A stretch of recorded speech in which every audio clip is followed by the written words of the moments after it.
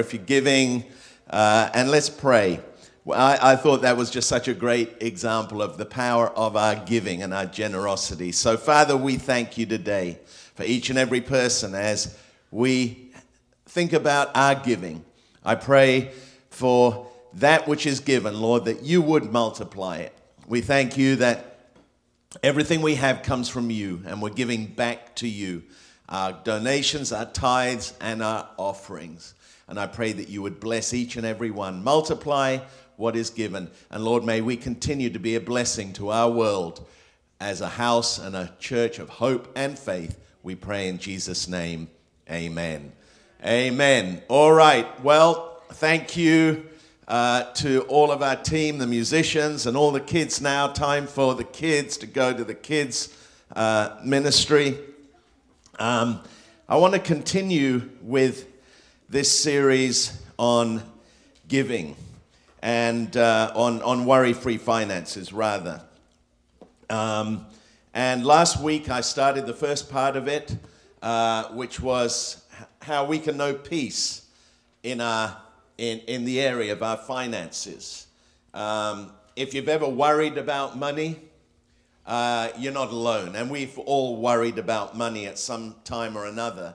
The statisticians tell us, and the American Psychological Association says that 75% of Americans are worried about money all the time.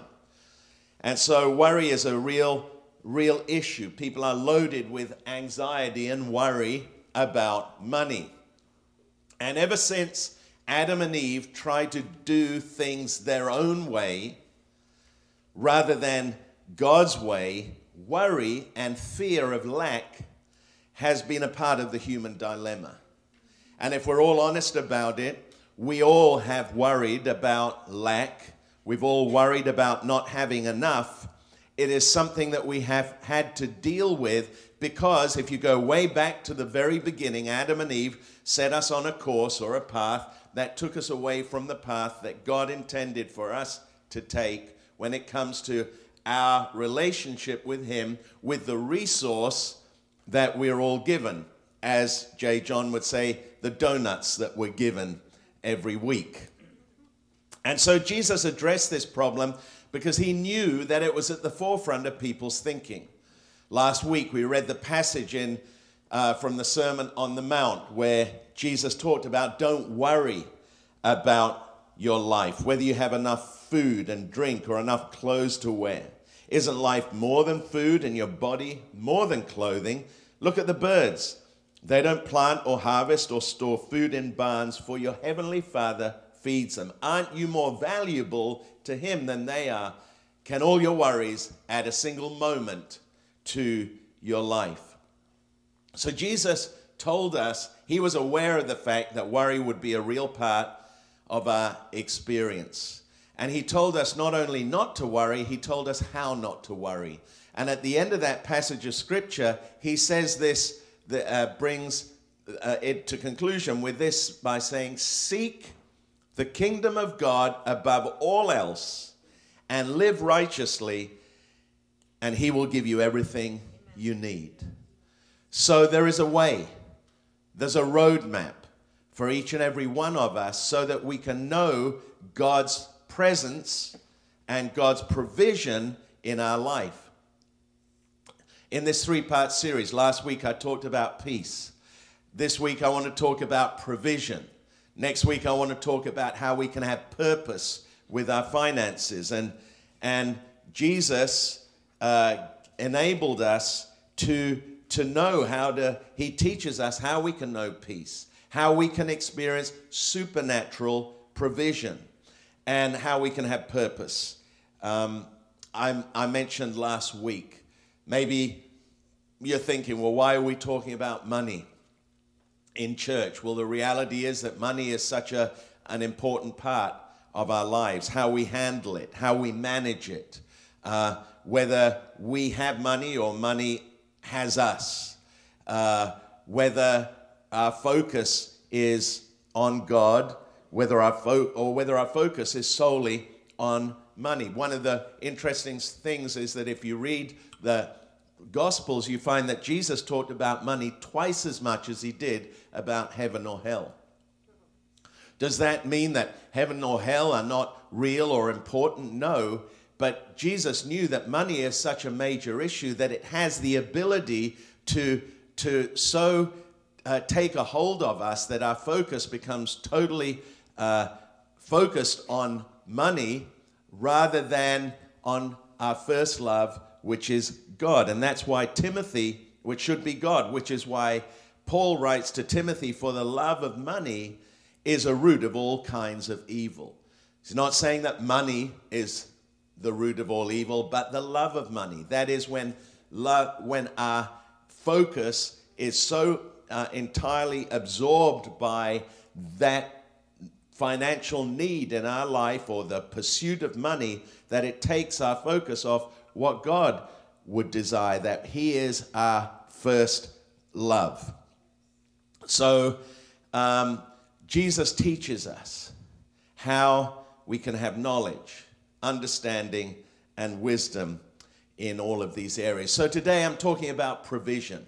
The word provision is an interesting word because it comes from two words, basically pro, which in Latin means for, and then followed by vision. So provision is literally what we need for our vision to be fulfilled.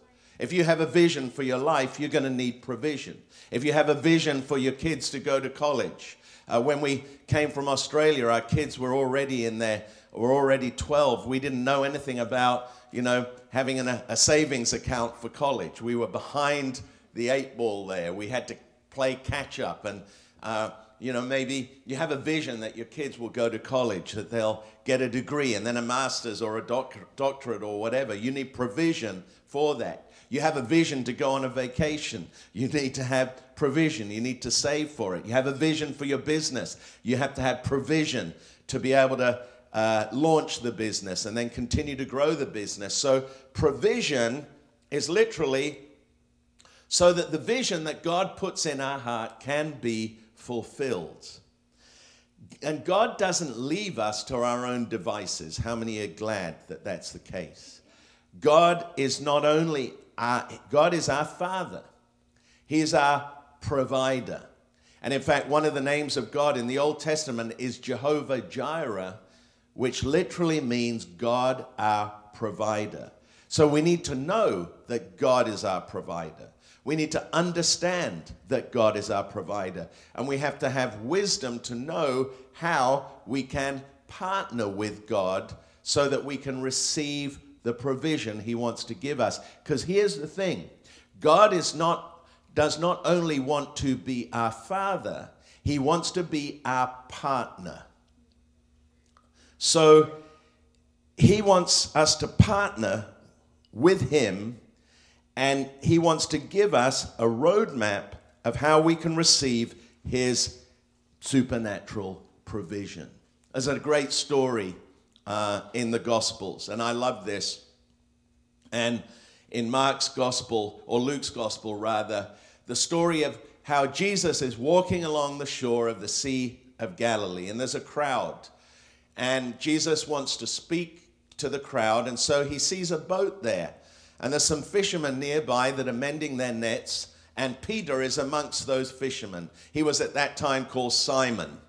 And Jesus says to him, "Can I get in your boat?"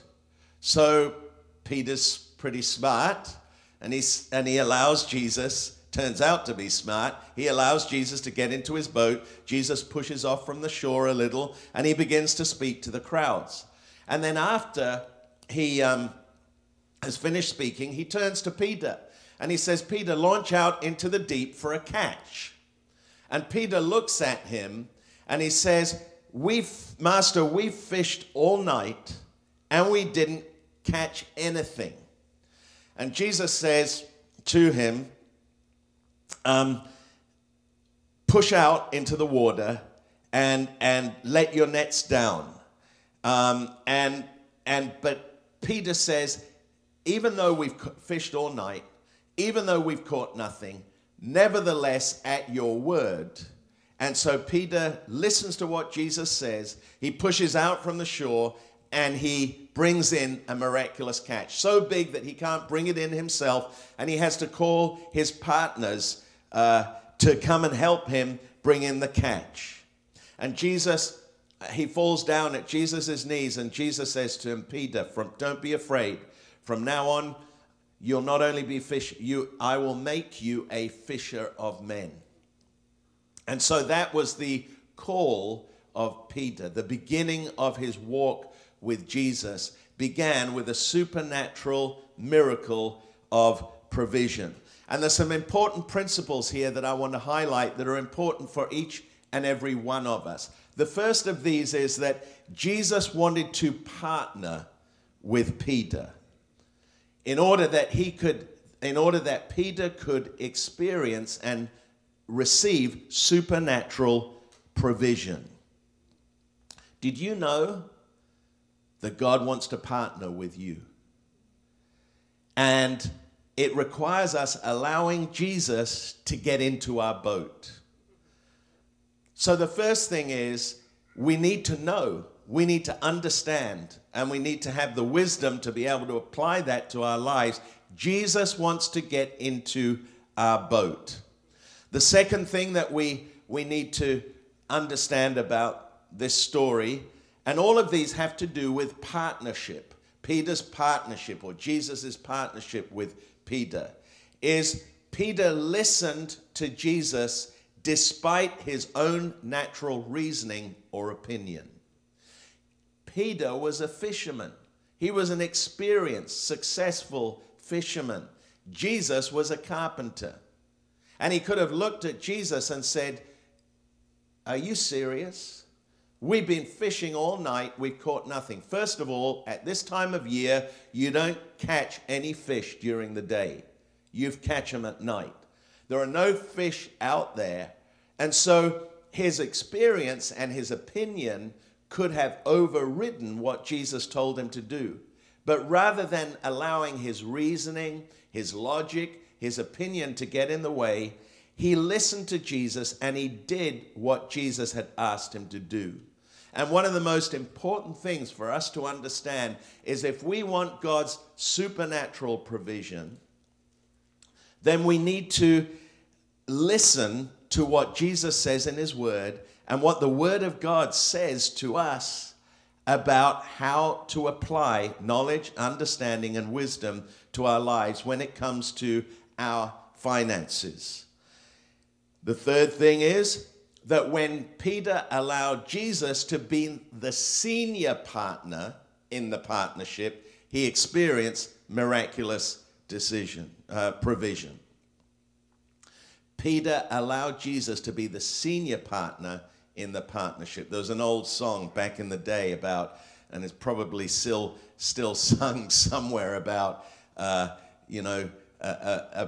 Jesus in the front seat, or is Jesus driving the vehicle with us in the back seat, or are we driving the vehicle with Jesus in the back seat? We want to be allowing Jesus to drive the vehicle, to be the senior partner. And once Peter did what Jesus asked him to do, he received supernatural provision. When we allow Jesus to get into our boat, when we listen to what Jesus says in his word about what we should do with our finances, and when we allow Jesus to be the senior partner in our lives and in the partnership of that we would have with him when it comes to our finances, we receive supernatural provision. We allow God's super to get into our natural, and we receive supernatural provision. And here's the interesting thing. Hard work. They worked all night and caught nothing. So hard work plus doing what Jesus says equals miraculous decision. So if we're working hard, if we're applying ourselves to what God has given us to do, if we're putting God's word into our practice in our lives, then we can expect and believe and experience supernatural provision. Does that make sense? Supernatural provision for our lives requires us to be doing things God's way, not our ways. It's interesting, if you go back to the very beginning, to Adam and Eve when they were in the garden and they had no lack, they had everything they needed. After Adam and Eve deviated from obedience to God and trust in God, God said, and this is the Jonathan Wilson paraphrase version, God said to this, God told Adam, because you have rejected partnership with me, you will now till the ground, not by the dew of heaven, but by the sweat of your brow. Prior to that, a dew settled on the ground every morning. They had everything that they needed. Adam and Eve deviated from God's path, and God said, from now on, you're going to till the ground by the sweat of your brow. God tells us in his word that if we will follow his path, if we will be directed by his word, then we can experience the dew of heaven, that supernatural provision for our lives. So supernatural provision requires us doing things God's way, not our way. And Jesus is our Lord, and he wants to partner with us. And if we do our part, he promises that he will do his part. One of the most important things that we need to understand is that God is a covenant-making God. He's a covenant-making, he's a covenant-keeping, he's a covenant-enabling God. What is a covenant? It's not something that we're that familiar with unless you're an attorney or a lawyer. But a covenant is a binding agreement basically between two parties. And so the Old Testament is the Old Covenant. The New Testament is the New Covenant, ratified by the blood of Jesus. And so God is a covenant-making God. And God promised the people, basically a covenant, if you look at the covenants in the Bible, most of the covenants are, say, if you will, God says to us, if you will do this, then I will do this. I think it's important that we understand grace. And we understand that we receive everything we have because of the grace of God. We didn't earn it. We didn't deserve it. It's the free gift of God. Salvation is the free gift of God through the work of Jesus Christ. But as citizens of God's kingdom, if we want to receive the promises and the supernatural provision that's available for us, then we need to live by the principles of God's kingdom. And so we need to apply those principles to our life. And if you read Deuteronomy 28, and I don't have time to read that thing, but God begins this in 28 and verse 1, if you fully obey the Lord your God and carefully follow all his commandments I give you today, then the Lord your God will set you high above all the nations. You'll be blessed in the city, blessed in the country. Your basket will be full. I'll send blessings on your barns. I'll open the windows of heaven. You will know the blessing of supernatural provision if you follow my roadmap. And so in the New Testament, we could easily say, well, 2 Corinthians says, for all the promises of God in him are yes and amen. So basically, I can just claim any of the promises of God because those promises are available to me because of what Jesus did. No, that verse says, for the promises of God in him, in Jesus, when we're walking in relationship with him, are yes and amen. So what the Word of God makes very clear, God wants to enter into a covenant relationship. He wants to be in a partnership with us. He's our Heavenly Father, but he wants to be in partnership with us. And so, as we look into God's Word, we need to understand, we need to know the principles of God's Word. We need to understand them and then know how to have the wisdom to apply them to our lives. So what does God's word say about our finances? I want to talk today about the first principle when it comes to our finances. Jesus said, if you want to build a house, you've got to build it on the right foundation. And he likens his word, the Sermon on the Mount, at the end of it, he says that these words, I love this in the Message version of the Bible, these words I speak to you are not incidental additions to your life. If you work these, they are foundational words, words to build a life on.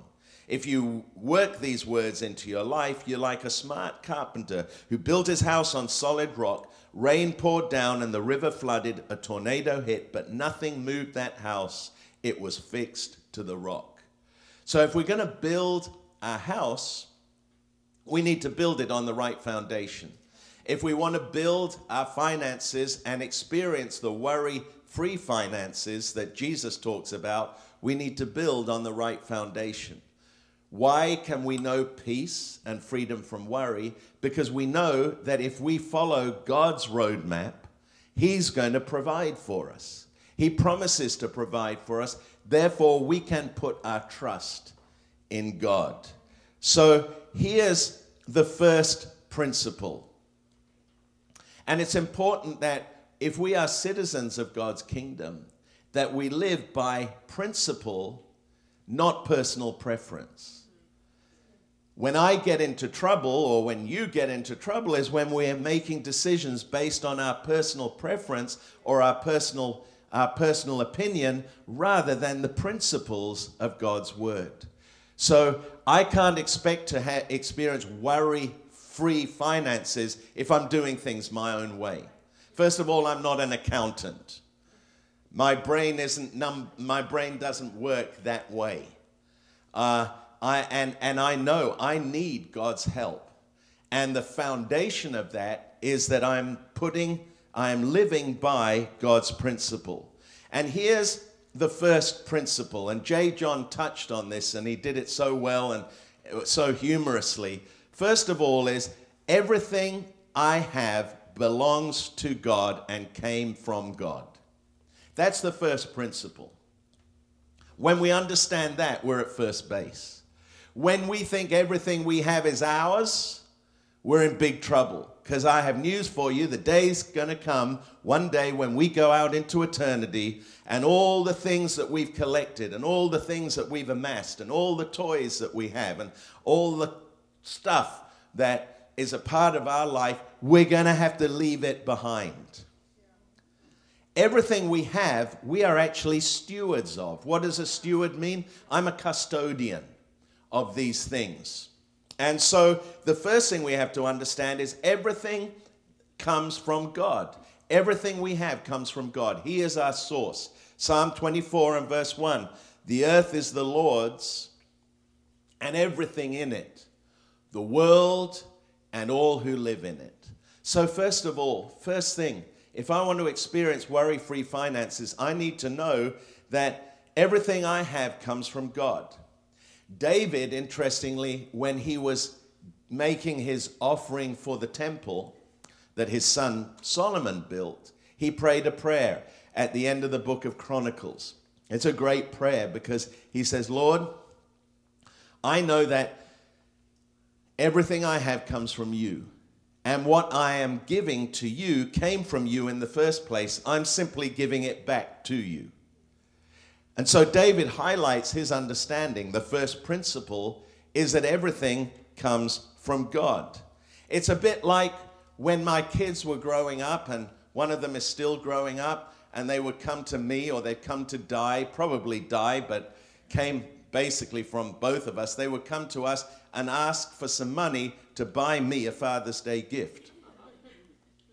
So basically, they were buying me a gift that I paid for and the funds from which came from me. That is exactly the same when we give back to God the one donut out of the 10. We're giving back to God what's His in the first place. And so we are giving back to God what he's given to us, because everything comes from God. That's why we as a family, we've always, our house, we've always said, we've named our house Kingdom House. Why? Because it's really God's house. He's entrusted it to us. And we've always done, both in Australia and here over the last 16 years, we've always done everything we have to live with an open house. It's Kingdom House. We don't live in a castle with a moat around it and a drawbridge that when I go home on Sunday, I pull the drawbridge up and try and keep everyone out. No. We live with an understanding that our house is Kingdom House. And we want to do everything we can to include others and make it a house where people feel blessed and feel a sense of God's presence. The car that we have, it's a kingdom car. I don't know whether I saw little Polly here a minute ago, but little Polly used to take our Suburban and she'd drive around and pick up all the kids for youth. It was kingdom car. It's a car that everything we have belongs to God. And so that's the first principle. So we need to understand we're stewards of everything that we have. It's not ours to hold on to. And the second thing about the first principle is this. And here's, I think, one of the most important things that we need to understand. When we give the first that belongs to God, He blesses the rest. I'm going to repeat that. When we give to God the first of everything we have, He blesses the rest. J. John, in his story about the donuts, explained that when we give the first of the 10 donuts to God, He blesses the other 9. And the other 9 donuts go further than the 10 if we'd held back on that first donut. And it's a spiritual principle that we find in the Word of God that Paul talks about in the book of Romans. In Romans chapter 11 and verse 16, this is what he says, and it's very applicable because he's talking about dough, and we've been talking about donuts. Don't know if they had donuts back in the Rome in those days in Italy. The Italians seem to have great cakes and great pastries, so maybe they had their own kind. But he's talking to the Romans here. He says, if the first part of the dough offered as first fruits is holy, then the whole batch is holy. What is he saying? If we set apart the first part of the batch of dough, or the first part, and we set it apart as holy and give it to God, then the other 9, what remains is also holy. In other words, when we give the first tenth, our tithe, when we give the first part to God, He blesses the rest. And what is blessed will multiply and go further than that which is not blessed. Remember the story of the feeding of the 5,000s? What did Jesus do? He blessed the 5 loaves and the 2 small fishes. He blessed it. And what happened? It multiplied and fed 5,000 people. That's what happens when we understand this. And it's one thing to do something blindly. It's another thing to have knowledge, to have understanding, and to apply that with wisdom to our lives so that we have a revelation. Every week, Di and I, we give online through PushPay. We give recurring giving, and then we make our commitment, our Kingdom Builders commitment, or our vision commitment. And every week, I believe God that when I give the first tenth of all that comes into my life,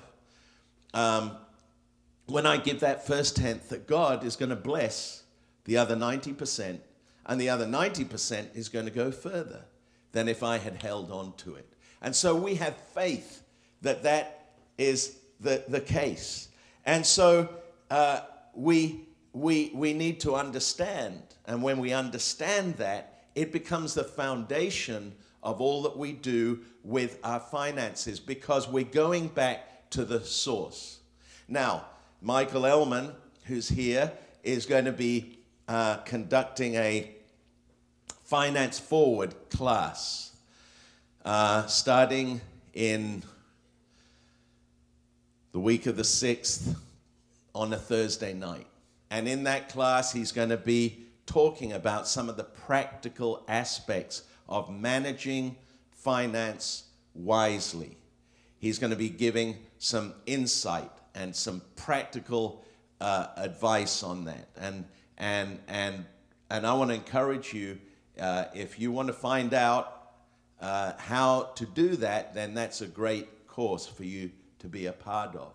But the starting point of everything we do is recognizing, hey, this money doesn't come from the bank. This money doesn't come, God is the source. God is the source. And so when we recognize that, we are building our financial base on a sure foundation. Now, the Bible is full of examples of this. The firstborn, the principle of the firstborn. The firstborn belonged to God. The firstborn was to be dedicated to God. The principle of first fruits, we've talked about that, of what is set, the first fruits that we bring to God. And throughout the Old Testament, basically, the first fruits was the principle that all that was first would be given to God. The first fruits of the harvest would be given to God. This is separate from the tithe, but it was recognizing, it was honoring God, recognizing that God is my source and everything I have comes from him. So if I have 10 coins, lined up in a row, I give the first of the 10 coins, not the last of the 10 coins. How many of you know that if you leave your tithe or you leave what you give to God till last, it's never there? Just amazing how that works out. It's never there. That's why we do it first. And that's why God wants us to do it first, but also by doing it first, we are showing that we honor God. The principle of the first day, and I don't want to get into that, but this is the first day of the week. You are dead. Your being here is you are giving the first day of the week. You're honoring God on the first day. When I come to church, it's not because I'm the pastor and I'm paid to come to church. No, I come to church because I have done it even before I became a pastor, because on the first day of the week, I want to honor God. And when I honor God on the first day of the week, I know he's going to bless the other 6 days, because I'm giving the first morning of the first day to God. And then, of course, there's the principle of the first tenth. And I want to talk about this a little bit today. And next week, we'll talk some more about this, because I want to be talking about purpose, having purpose in our finances. But the principle of the first tenth is basically what we heard in the video from J. John, that the first tenth belongs to God. And it was established by God so that we could remain in covenant relationship with him, in partnership with him, so that we would understand, first of all, that he is our source. Everything we have belongs to him. And that by giving our tithe, we can honor God and give him the place that he deserves. The tithe, the word tithe, is an old English word that literally means the tenth. So when we talk about tithes, we're talking about giving the first tenth of everything that comes into our lives to God. And you go, whoa, that's a lot of money. Well, that's why I encourage you to teach your kids to start tithing early, because it sets a pattern for their life and it becomes easier. I don't even think about tithing right now. It's just what I've done for 40 years, and it's something that was set into motion because early on in my years as a Christian, I had a revelation that if I gave the first tenth to God, he would bless the other 90%, and that 90% blessed would go further than the 100% if I held on to it so tightly that the queen began to cry. 10% runs all the way through the Bible. I encourage you, read the Bible. Every time you see the word 10 or 10% or 10, what is it? Here it is. It's not an amount, it's a percentage. Why does God not give us an amount? Because he realizes that all of us have different capacity. But if we give 10%, we're all giving the same. So the richest person, I don't even want to mention who the richest person on the planet is. We're not talking about him right now. But whoever the richest person on the planet is, if they were to give 10%, God views it as exactly the same. If it was billions of dollars or if it was $1, your child, or using their pocket money. Because God's looking at the percentage, not equal giving, it's equal sacrifice. And I'm reading from Scott Wilson's book, God's Economic Engine, which is a great book about how tithing is God's economic engine. He says, in tithing, all God's people are equal, for all can give the same amount, that is, 1/10. The rich do not give the poor more than the poor. The rich do not give more, the poor do not give less. Rich and poor are leveled out in the tithe, for all give the same percentage, that is 1/10. The Old Testament is full of passages of scriptures talking about the tithe. One of the most famous of those is in Malachi chapter 3 and verse 10. I'll read it now. Bring all the tithes into the storehouse, that there may be food in my house. What's the storehouse? Your local church. That there may be food in my house. And here's the interesting thing. And try me now in this. Test me. It's the only place in the Bible that God says we can test him. Says the Lord of hosts, if I will not open the windows of heaven and pour out for you such blessing, there will not be room enough to receive it. I will rebuke the devourer for your sakes, so that he will not destroy the fruit of your ground. Nor shall the vine fail to bear fruit for you in the field, says the Lord of hosts. And all the nations will call you blessed, for you will be a delightful land, says the Lord of hosts. There's a whole lot of promises in there. God says he'll open the windows of heaven so there won't be room enough to contain it. He will rebuke the devourer for your sake. So that he will not destroy the fruit of your ground. And all the nations will call you blessed. People will look at your life and see that you are blessed. Now, sometimes people will say, of course not you, but some people will say, well, tithing is an Old Testament, is an Old Testament law. No, tithing is not an Old Testament law. Tithing is a principle that runs through the whole of the Bible, from the Garden of Eden right the way through to the book of Revelation. Where do we find it in the Garden of Eden? We find it in the one tree that God says you can eat of every tree in the garden, but this tree you can't eat from. That was the portion, the tree that belonged to God. Can we lower the music just a little? Thank you. So that principle runs through the Bible. Abraham tithed before the giving of the law. Jacob tithed before the giving of the law. And Jesus talked about the tithe. This is what Jesus said. Jesus said, "Woe to you, teachers of the law and Pharisees, you hypocrites! You give 1/10 of your spices, mint, dill, and cumin. They even tithed on their herbs, but you have neglected the more important matters of the law, justice, mercy, and faithfulness. You should have practiced the latter without neglecting the former."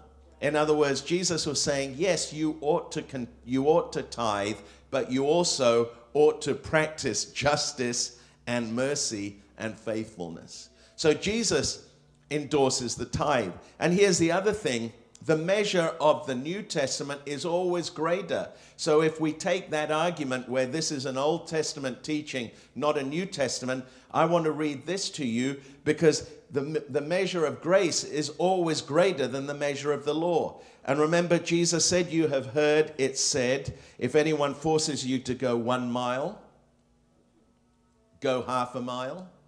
Now that we're in the New Testament? No. Jesus said, if anyone forces you to go 1 mile, go 2 miles. If anyone slaps you on the right cheek, turn to them the left cheek.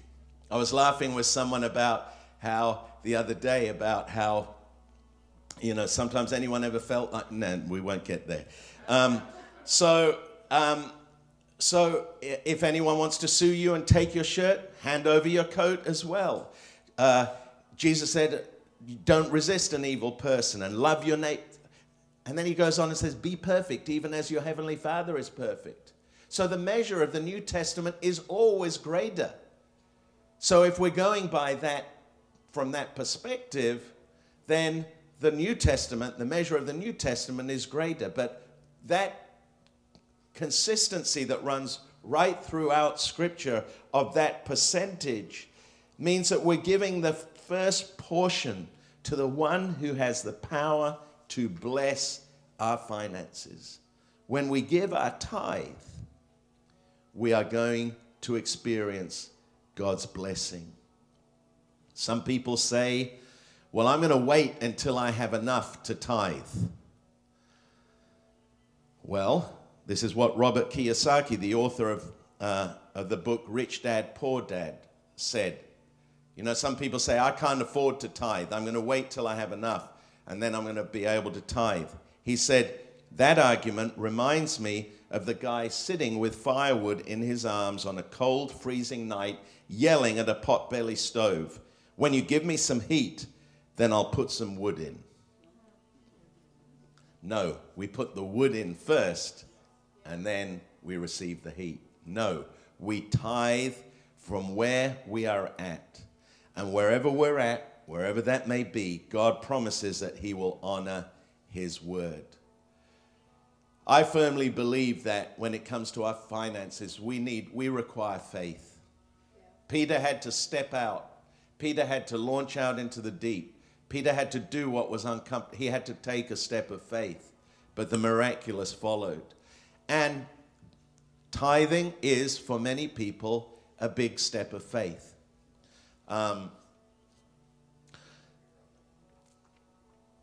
Michael Ellman, who heads up our generosity with ministry with Polly Ellman, came to Christ in his 50s. And he basically began to make decisions and began to make choices about putting God first and about tithing. And he made a decision to begin to tithe.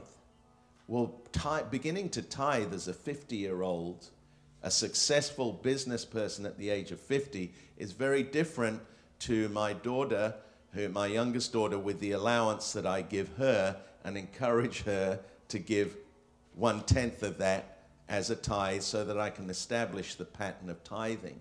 And so it is a big step. It's a step of faith. But when we take that step of faith, God promises that he will honor his word and he will open the windows of heaven. And I believe that when it comes to our finances, it's not just faith. We also have to have wisdom. It's not enough. Some people say, well, if you tithe, then all your bills will get paid. No, it's not a quick fix, but it is a principle that is a foundational principle. And if we begin there in the realm of faith and honor God, then God says, I will honor you and I will open the windows of heaven. And then we need to have wisdom in how we manage our finances. How many of you know that our credit cards are not our best friend? How many of you know that if your outgoings exceed your incomings, your upkeep becomes your downfall? We have to be wise. We can't spend more money than we earn and then tithe and expect that God's going to bless and pay off our credit cards. It's not going to happen. We have to be wise. But if we begin with honoring God first, not last, and then work with wisdom, with the 90% that's left, God, we are going to see our finances grow, and we can experience a peace that we are doing things God's way, not our way. We are taking God's roadmap, and we're following that roadmap. And I want to encourage you, wherever you're at in your walk with God, make a decision. I'm going to do what Peter did. Even though my natural reasoning, my logic is telling me this is crazy, this is not going to work out, he said, nevertheless, at your word. Can we be the kind of people that even when we face something that we read in the scriptures or something that God challenges us with and we think, I don't know how that's going to work, that we can say, nevertheless, I don't understand this. I don't know how I'm going to do this. I don't know, but I trust you, God. And nevertheless, at your word, I'm going to do what you say in your word. I want to encourage everyone, on your seat, there's one of these cards. And could you take that for one moment just to look at it? And if you pick this card up, this card says, give God 90 days. And basically what this card is saying is, tithing is a trust. It's a point of trust. Am I trusting God? Am I trusting his word? And as I said earlier, in the Bible, Malachi 3, which talks about bringing the tithe into the storehouse, is the only place where God says, test me now in this. Try me in this. He challenges us. Try my word and see if it's true. And in this card, on this card, I want to encourage you to take it, stick it in your Bible, take it with you and have a look at it and read it and pray about it. And ask God, if you're not tithing, God, I want to start to take that step. I want to make that decision. Pray about it and say to God, I'm going to give 90 days. I'm going to test you for 90 days, 3 months, and see what God will do. And I know that you won't regret that, because when you take that step, God promises that you'll know his peace, and you'll know his provision, and you'll know his supernatural multiplication. One of the ways that you can give, and a lot of people give by recurring giving, is to go onto our PushPay, and you can give through recurring giving. I do that. Di and I do that. Our giving is recurring. It comes out every week, and we do that. That's the way we choose to give. Other people don't like. Other people like to do it on a weekly basis. But recurring giving is a great way for you to give. How many of you have subscriptions? I'm going to ask that question again. How many of you have subscriptions? How many of you have subscriptions that you didn't know that you had? Do you know that I was paying Netflix twice for years through Apple and through directly to Netflix until I discovered it? There's an app you can get which finds out all the subscriptions that you have that you've forgotten about that you're still paying. Well, one of the ways that you can give, we're all used to that now. One of the ways that you can give is through recurring giving. And recurring giving actually helps us as a church, because it enables us to budget and it enables us to plan ahead. And it also helps you to set into motion a pattern of giving that is going to bring great blessing to your life. Let's get the worship team come right now, and we're going to take a moment. Would you stand with me?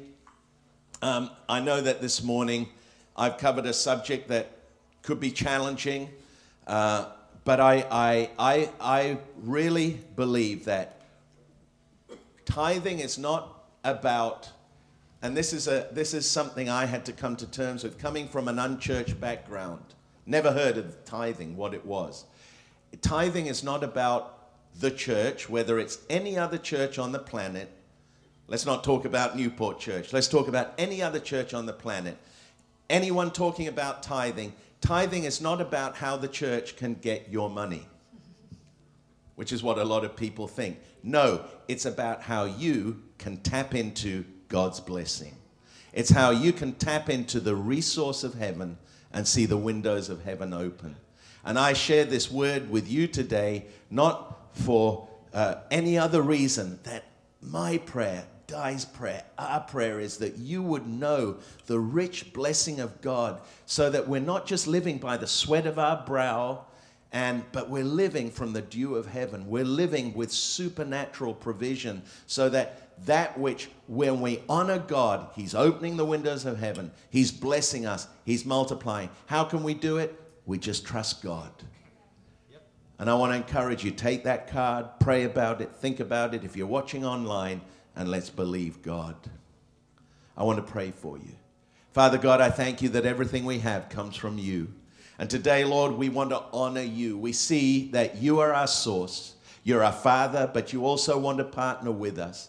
And as we partner with you, help us to follow your way. Help us to walk in your paths of righteousness. Help us to walk in a way that you outline in your word, so that we will not only honor you and put you first where you rightly belong, but we will experience the supernatural provision and blessing of God in our lives. We thank you for that, and I pray for your blessing on each and every person. Help us all to be like Peter, who say, nevertheless at your word, launch out into the deep and receive a supernatural, miraculous catch. In Jesus' mighty name,